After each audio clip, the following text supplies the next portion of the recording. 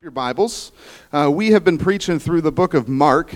We're going to be reading today from Mark chapter 9. So go ahead and stand up. We're going to be reading from Mark chapter 9, verses 38 through 50. And so we stand when we read God's word. This is a way to show honor to the author of all creation. And so again, as we're reading this is Mark 9, 38 through 50. If you have one of the black Bibles from the back, it's on page 845. This is God's word. John said to him, "Teacher, we saw someone casting out demons in your name, and we tried to stop him because he was not following us." But Jesus said, "Do not stop him, for no one who does a mighty work in my name will be able soon afterward to speak evil of me. For the one who is not against us is for us. For truly I say to you, whoever gives you a cup of water to drink because you belong to Christ will by no means lose his reward.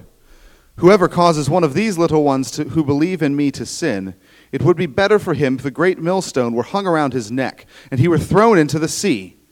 And if your hand causes you to sin, cut it off. It is better for you to enter life crippled than with two hands to go to hell, to the unquenchable fire.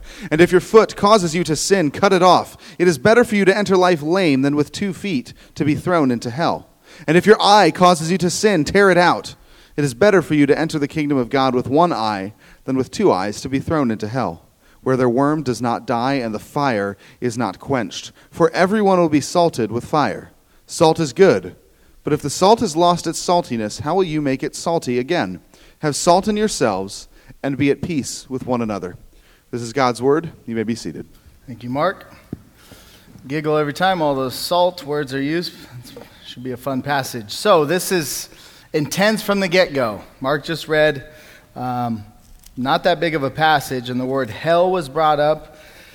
The word amputation essentially was brought up. This is an intense passage. So our job as a church is to teach what's here, but also to try to explain why it's here. So hopefully you walk out of here with an understanding of this passage and maybe why this is placed here in the Bible and here in context for us to hear from today. That being said, God's Spirit's the only thing that can move into a heart. So I'm going to just stop and pray a second, ask that God shakes us up a little bit this morning. So bow with me. Lord, you are good. We know you're good. We see you prove it over and over again in the Bible. And yet you're extremely pointed a lot of times. So I pray that your Spirit would be moving, that it would be hitting the targets it needs to hit and convicting the hearts that need to be convicted. And what needs to be done in light of this passage will be done, God. So be with us today. It's in Christ's name we pray. Amen. Well, you guys get Luke back next week. Make sure you hug him and squeeze him. He loves chest bumps and pats on the butt if you're another guy, all that. He's a former athlete, so he's really glad to be back. He's been texting. He's chomping at the bit to come back, so we're excited to have him back. That being said, I got this passage. Next week, he'll just kind of walk through what the Lord's been teaching him in his sabbatical. That was kind of one of the main reasons for him getting away. He's the lead guy. He carries the most weight. He has the most kind of burden as he thinks about long-term for this church, and we wanted him to go away and hear from God. So we're going to hear next week kind of where he's at with all that, so it'll be a good Sunday. For now, this passage is just weird. The placement of where kind of Jesus calls some stuff out, the intensity in the middle is weird. It's just been kind of perplexing for me a lot of this week. But I think I finally kind of narrowed it down to what Jesus is trying to say. And it's essentially this. Christians specifically, I stole this from another pastor, are always fighting the wrong battles. Christians tend to fight the wrong battles. People just in general come into the world kind of critical specifically of other people. My son can spot out everything I've ever done wrong. Yet I can see him take a baseball bat to his brother's head, knock a tooth out, walk him through that and say, what was wrong with that situation? He has no clue what he did wrong in that situation. He knows that Roman is at fault and deserved a bat to the head at that moment. That is the human nature. We do not see by nature our own faults. Yet we've got like X-ray Superman vision for the faults of people around us, specifically those kind of close to us. I think that's the gist of what Jesus is trying to get to. This section, he is teaching only his disciples. So picture it as a context of a church. He's talking to Christians, people who follow him, or mostly people who follow him. He is speaking to Christians. What does he have to say? Christians are always picking the wrong battles. Here's kind of the big idea I gave this section. A gospel culture fights for childlike celebration towards others, and it has a wartime violence towards our own sin. So the gospel is the good news of Jesus coming to earth to restore humanity back unto himself. That truth comes into you, you trust it, you believe it, you are now saved. Now, in light of that, what's the culture it produces? One of them is you are shrunken at the foot of the cross, so you no longer are sizing up everyone all the time as you constantly remind yourself of the cross. So a gospel culture fights for childlike celebration for other Christians, meaning you're looking for ways to praise other people. And it has a wartime, a passionate, a violence towards your own sin. How do I get that? Because this passage was intense. So here's how we're going to teach this. I'm going to read through it. I'm going to teach it as like a flyby and pull out the really intense things that were brought up in this passage. And then we're going to rewind and walk back through it with 4 questions that I think should be addressed to each heart in the room. So the first thing we're going to do, fly over it and just see what Jesus is saying here. So walk with me. Mark 9, verse 38. Mark just read it, but I think hearing from this passage a lot today is what the Lord wants. Verse 38. John said to him, "Teacher, we saw someone casting out demons in your name, and we tried to stop him because he was not following us." Jesus said, "Do not stop him, for no one who does a mighty work in my name will be able soon afterward to speak evil of me. For the one who is not against us is for us. For truly I say to you, whoever gives you a cup of water to drink because you belong to Christ will by no means lose his reward. Whoever causes one of these little ones who believe in me to sin, it would be better for him if a great millstone were hung around his neck and he were thrown into the sea." Just got real. Verse 43. "And if your hand causes you to sin, cut it off. It's better you enter life crippled than with 2 hands go to hell, to the unquenchable fire. And if your foot causes you to sin, cut it off. It's better for you to enter life lame than with 2 feet and to be thrown into hell. And if your eye causes you to sin, tear it out. It's better for you to enter the kingdom of God with 1 eye than with 2 eyes and be thrown into hell, where the worm does not die and the fire is not quenched. For everyone will be salted with fire. Salt is good, but if salt has lost its saltiness, how will you make it salty again? Have salt in yourselves and be at peace with one another." Here's the 2 tensions I've wrestled with thinking through this passage. First one, it seems random. Jesus starts off by kind of calling him out for creating this division amongst another guy who's probably a believer. And then he just rails the disciples and basically tells them to amputate everything in their life that would ever lead them into sin. And then he ends with, "Have salt in yourselves and be at peace with each other. Now go in peace." It seems random. I mean, the book of Proverbs is intentionally random. If you read the book of Proverbs, each verse is kind of a new fortune cookie sounding thing. Be a good wife, otherwise your husband will want to live in the attic rather than live with you.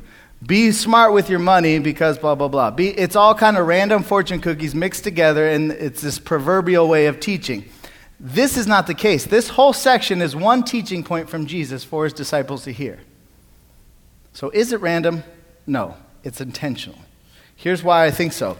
It begins and ends with the same sort of exhortation.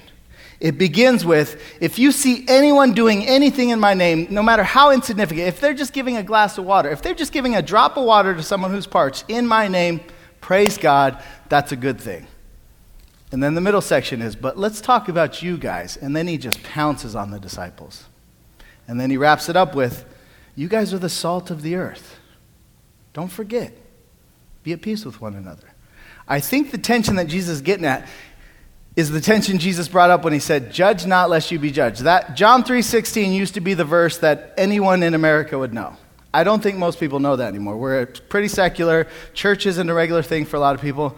But judge not lest you be judged, dang it, we know that verse. The verse says this, judge not lest you be judged. You've got a plank in your own eye. Deal with that plank. Take it out by God's grace, and then you can go and dress the speck of dust in his eye. This passage is unpacking that in real time for the disciples who had just picked out the speck of dust that wasn't actually a speck of dust. It was actually a good thing, all the while avoiding their logs in their own eyes. So that's the first thing. I think it's intentional. God wants these 2 things together. And here's kind of the bigger thing. It's extreme. The word hell is here. It's intense. If I could summarize the two things, Jesus says, the tiniest little Christian act done by a believer is going to be rewarded for eternity. Anything in your body that's moving you away from God is sending you to hell, where the fire never ends. That's intense. Now, why? Is Jesus like me, just kind of a bad, lazy dad, where when I don't want to get up and don't want to dress my kids, I just use the biggest threat I can? If you don't come here, I will. Is he threatening? Doesn't seem lined up with Jesus. Hell is brought up time and time again here. The word hell is this word, Gehenna. Bible-believing Christians believe in hell. Gehenna is the word in the New Testament that's used to describe it. It's an actual place south of Jerusalem as well. Gehenna started off, it was Mount Hinnom, back in the Old Testament. This is a little teachy, but it's helpful. It's where old sacrifices to pagan gods happen, and a lot of sacrifices involve sacrificing babies and children. So it was a place where you went to sacrifice kids to these foreign gods, just south of Jerusalem. And Hinnom means drum, so they call it the Valley of Drums, because what history says is there was drums beating to drown out the noise of all the cries and the tears going on there. So Jesus is saying, if you don't deal with your sin, you are going to Gehenna, which those Jews had a picture for. They knew. Except his Gehenna also was a representation of the real Gehenna, hell, which exists forever, where the fire does not fade. So this is extreme. Now, either Jesus is puffing up and trying to threaten, or this is a loving God addressing us through his word and pleading with us very matter-of-factly. I'm going with that one. Jesus never had to puff up his chest and be bigger than who he was. He was always way more subtle than he could have been. He was pretty subdued. This passage is him matter-of-factly saying, listen up. We've got 200-300 people in this room. Some of you are holding on to things right now that if you don't remove, you will walk into hell holding that very same thing, and you will be there forever where the fire does not end. Tim Keller teaches in New York, has a lot of people ask a lot of questions about the Bible. He says this, a lot of people ask me, do you believe in a hell with a literal fire? He says, the good news is that this language is surely metaphorical. Real fire eventually consumes its fuel and goes out. We all know that. But this fire cannot die. So we're not merely talking of a physical fire. The bad news is that this metaphor is therefore referring to something obviously worse than a physical fire. So Jesus is talking to Christians saying there is stuff in your life that is leading you to hell. Non-Christian, if you're in the room, keep coming back. Not every passage is about hell, but it's here for a reason. Christian, I'll just remind you of this. Jesus is speaking to his disciples, unpacking this reality. So most of the motivation and the thought that come with hell should be a motivation in the life of a Christian, for us to see just how horrific our sin really is, that it deserves that. I mean, if I heard of a punishment of someone, his punishment is he's got to pay this and spend this much time in prison, and I thought, well, that's just not fair. There's two realities. Either it really wasn't fair, or my view of justice is limited, and I don't really get what justice is in that instance. When I look at hell, I can't wrap my head around the justice there necessarily. So I've got to take a back seat to Jesus and trust that the justice involved with sending someone to hell is just. And that what sin deserves is hell or God dying. Two options and two options alone. That's it. That's the backdrop of this message. Just I feel a little tense in the room. That's good. That's where the disciples should have been. Gehenna. They should have triggered and said, this just got serious. Now in that backdrop, now we're going to walk through it again and just kind of ask the questions that I think Jesus wanted the disciples asking of themselves. So this is where we just ask God and the Holy Spirit to kind of inspect us and invade us and pull out what needs to be pulled out. So here's our first question based off this passage. How do you create divisions among followers of Jesus? Where do I get that? Right off the bat, verse 38. John, so he wrote a book of the Bible. He's amazing. He's a disciple. But he has this recorded of him here. He said to him, "Teacher, we saw someone casting out demons in your name, and we tried to stop him because he was not following us." If John and the disciples had their way, before Jesus ever went to a cross, there would have been 2 denominations in Jerusalem. Is that not crazy?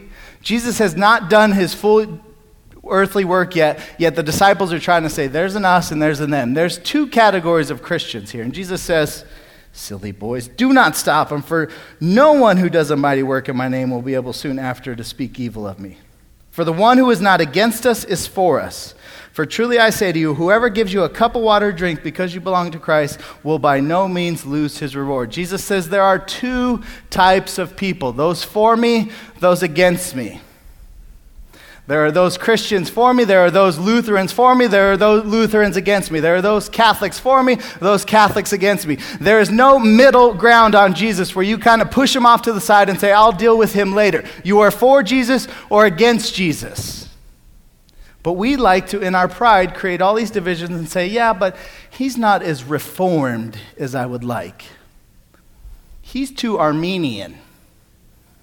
Those of you who don't even know Armenians, good for you. I hope you never get to the level of pride I got to in my life, where I would start to distinguish people based off their theological convictions as they're figuring out Jesus. That's what the disciples are trying to do. He's not with us. Jesus says there is no us. It's me, and if you're with me, you're with me. You're not the leaders of this thing. So how do you create divisions among? Is it denominational divisions? Is it ministry philosophy? You think ministry should be done this way? Financial divisions?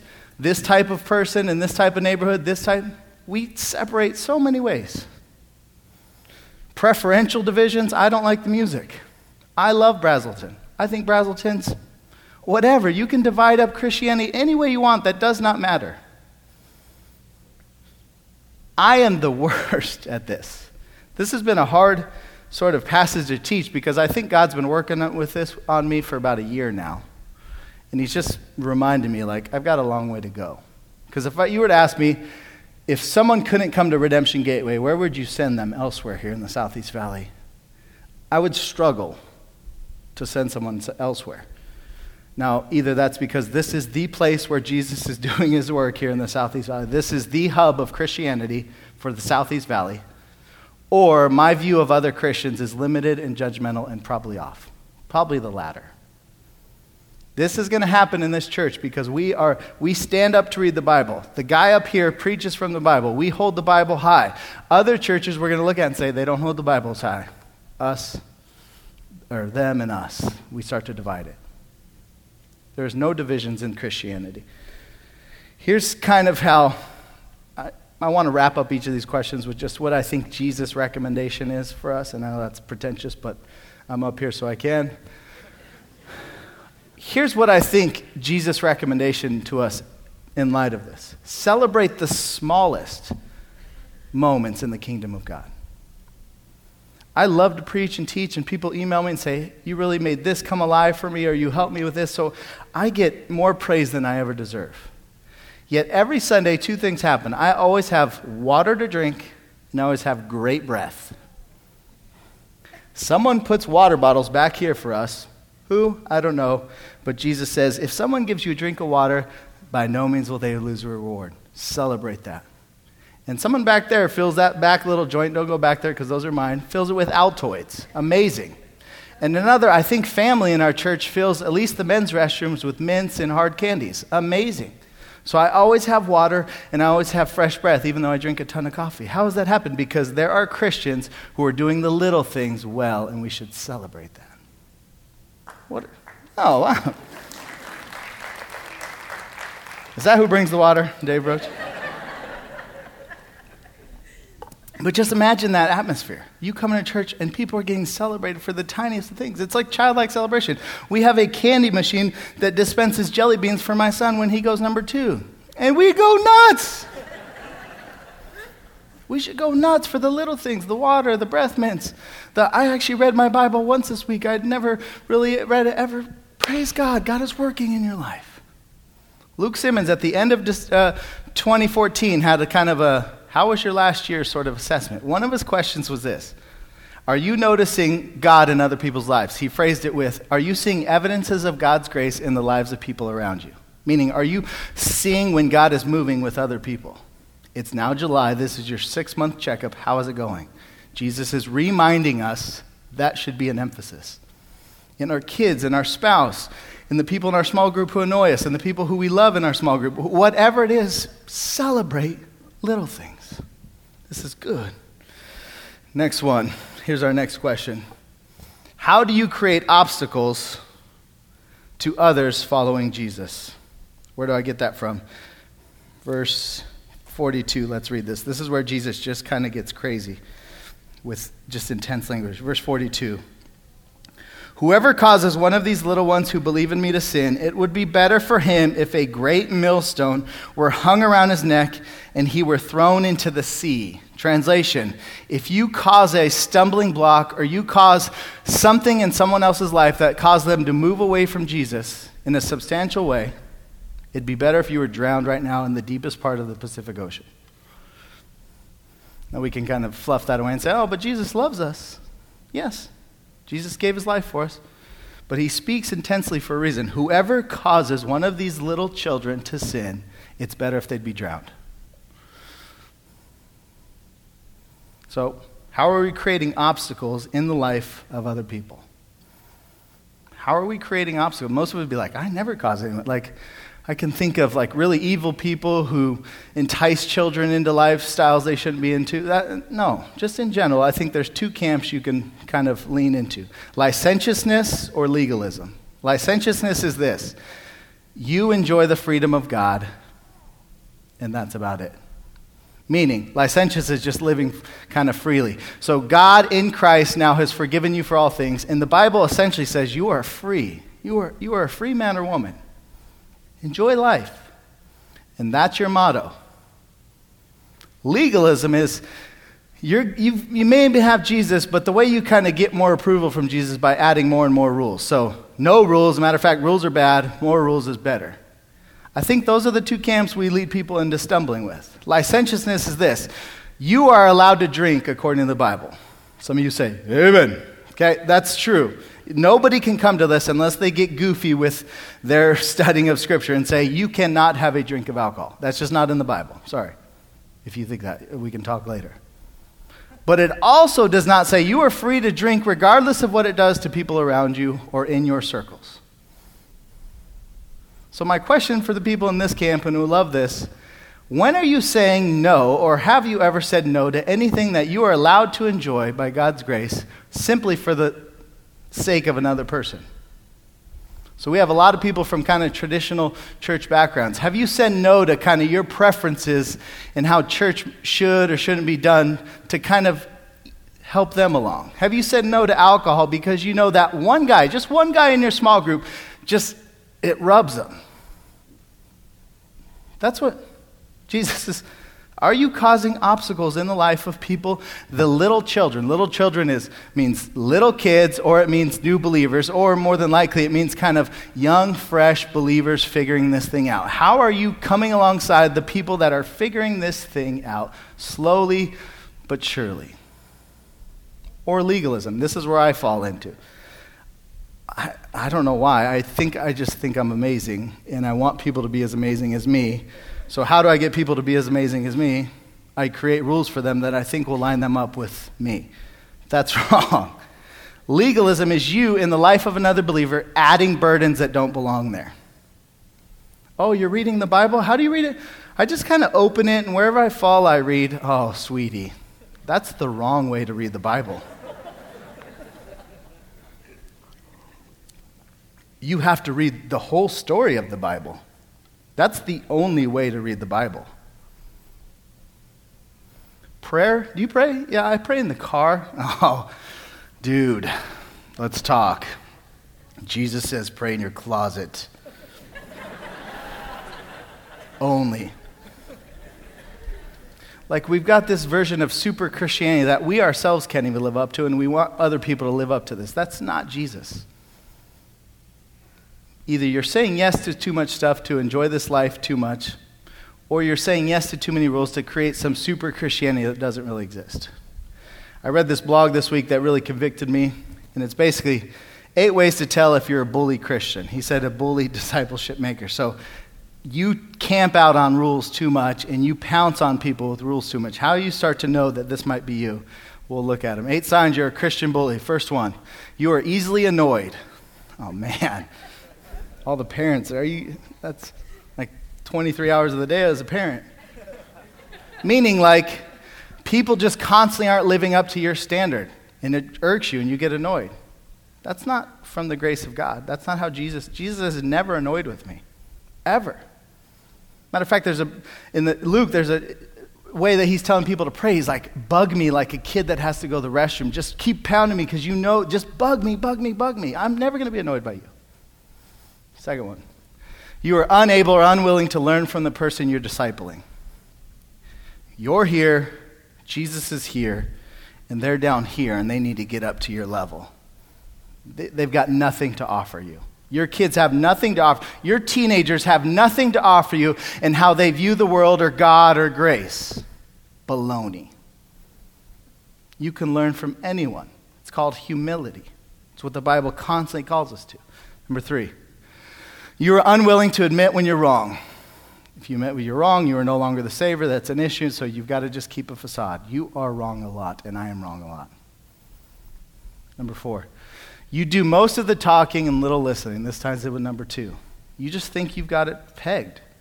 Like in the lineup of Christian disciples, you're slightly behind these disciples and way ahead of the person you're dealing with. Number 5. You become personally offended when your counsel isn't listened to. Mom's asking you how to kind of deal with this kid issue. You are focused on this way of doing it. You tell them, they say, I'm going to try a different way, and you are personally offended because your identity is in you being the super mom and having the super advice. I see this with me. I get to do premarital counseling now, and one of the things God's broke me of is like, I have one marriage that functions the way it does, but there are a million ways that people can be married and do date nights and communicate and work out their budgets. Like, I am not the end-all be-all of wisdom in this area. Number 6, you often push your preferences just as much, if not more, than biblical principles. Your ways of doing Christianity get lined up right there with Scripture, and they get pushed in there with the gospel. Number 7, you refuse to make any provisions for your disciple, meaning she can't really meet because she's got a busy work schedule. Nope, if she was committed, she would be committed to this. No, you bend and you move and you adjust for the people that you love. Number 8, you fear that the disciple might become more godly and competent than you.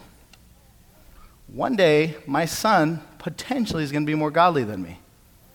Am I looking forward to that day? Or is my pride and my just blindness to my own sin just unable to see that day coming? Like, our goal is to see other people flourish. That's Christianity. Religion is you've got to flourish because God's eyeing all you guys. Christianity is Jesus flourished, all of us failed, so we can celebrate all the little things about everyone else around us. That is a free place to be. That's a great place to be. Here's kind of my little Jesus talk on the end of this, Jesus recommendation. Believe in Jesus at the center of all your relationships in the church. Meaning, every person you meet with, are in a small group with, do a women's discipleship table with, or in an Exodus group with, whatever it is, your goal for them is more belief, more trust, more faith, more assurance in Jesus. Not necessarily less cussing, less smoking, less drinking, although some of those may be good. It's, do they believe Jesus? Is their Jesus so grand in their eyes? That's what we're after. Belief in Jesus. It says, whoever causes one of these little ones who believes in me. So how do I cause someone to not believe in him? I shrink Jesus and I make him a side thing. You talk about Jesus, you praise Jesus, you worship Jesus together. It's Jesus, Jesus, Jesus. That's it. Can I say Jesus anymore? Now here's where Jesus just brings out the hammer and goes to town on us. Next question. How do you create sin in your own life. Sorry, I just lost my, there we go. Number 3, how do you create sin in your own life? So I'm going to read this again just so we can hear it. And this is the bulk of what Jesus wants to say. So go to verse 43. Let's stop talking about other people, Jesus says. Now let's have a little chat about you. And he's going to triple the amount of time he's talked so far. So apparently focusing on ourselves is important. Verse 43, and if your hand causes you to sin, cut it off. It's better for you to enter life crippled than with 2 hands and go to hell, to the unquenchable fire. And if your foot causes you to sin, cut it off. It's better for you to enter life lame than with 2 feet to be thrown into hell. And if your eye causes you to sin, tear it out. It's better for you to enter the kingdom of God with 1 eye than with 2 eyes and be thrown into hell, where the worm does not die and the fire is not quenched.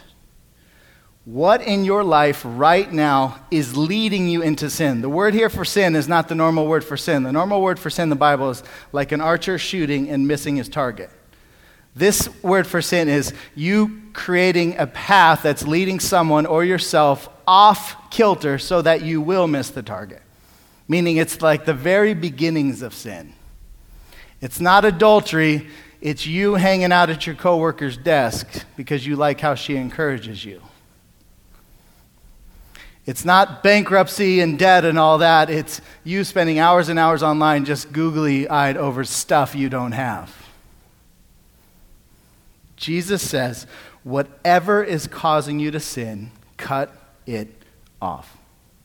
He minces no words. He doesn't get cute. He goes straight forward. He says, if your eyes cause you to sin, gouge them out. If your arm, cut it off. If your leg, cut it off. What's the hand represent? What you do. If anything in your life is going to lead you to go do something that's wrong or lead you away from Jesus, cut it off. Your foot, anywhere your feet are going to take you, where are the places that you go that's going to lead you into a place where you're ready to sin, cut it off. Eyes, where do your thoughts go? Your emotions, your daydreaming. What leads your imagination astray? Cut it off. Cut it off. Cut it off. Jesus says, cut it off, for it's better for you to live life without that thing than to go to hell with that thing. We have a lot of different people in here with a lot of different struggles. Everyone needs to answer this question for themselves in their own unique way. There's no blanket rule we can make to say how this applies across the board. But I know men that love Jesus and love their wife and love this church who don't have one of these. And it's not because they don't have the money.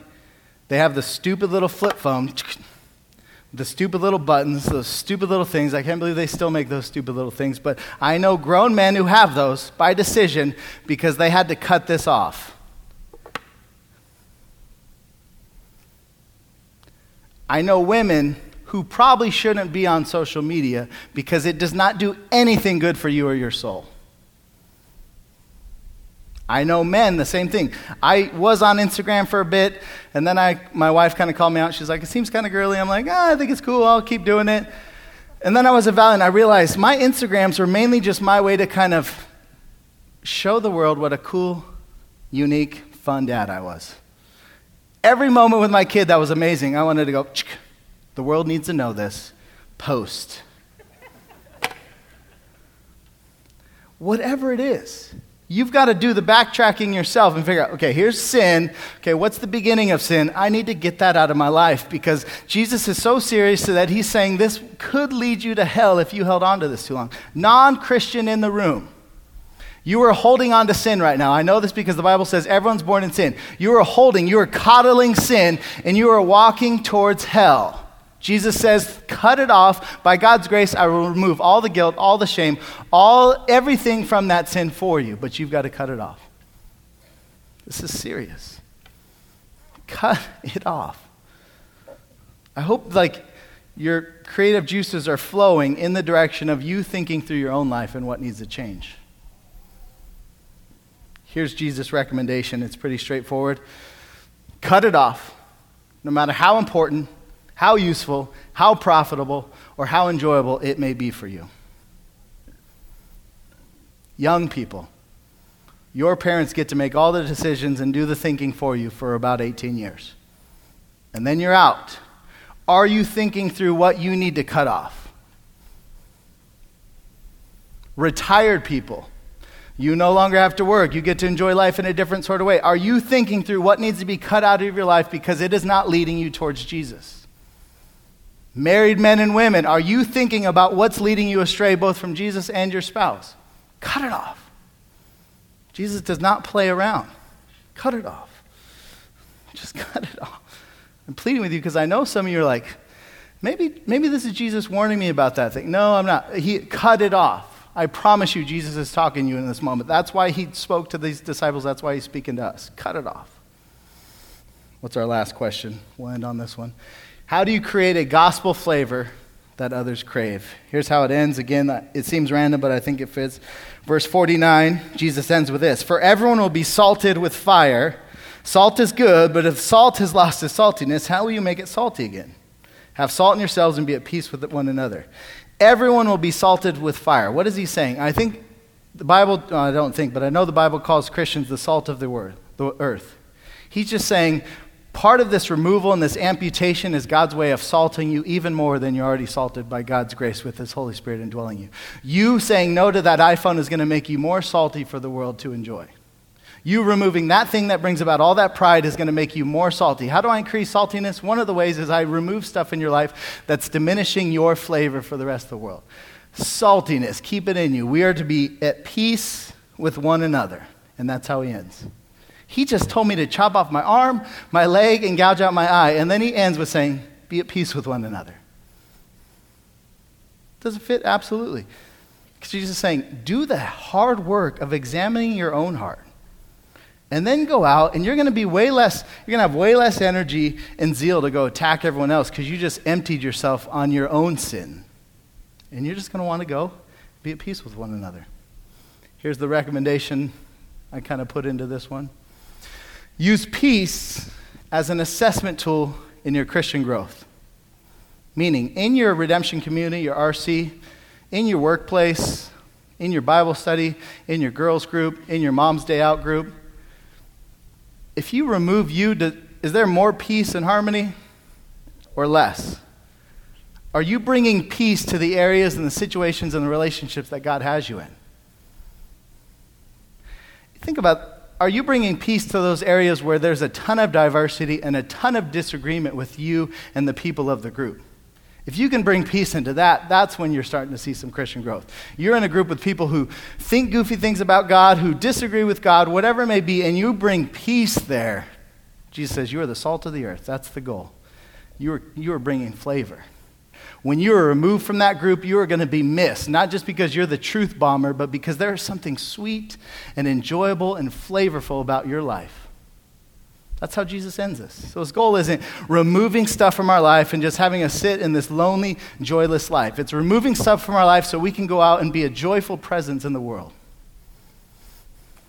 Now, my wife loves flavors.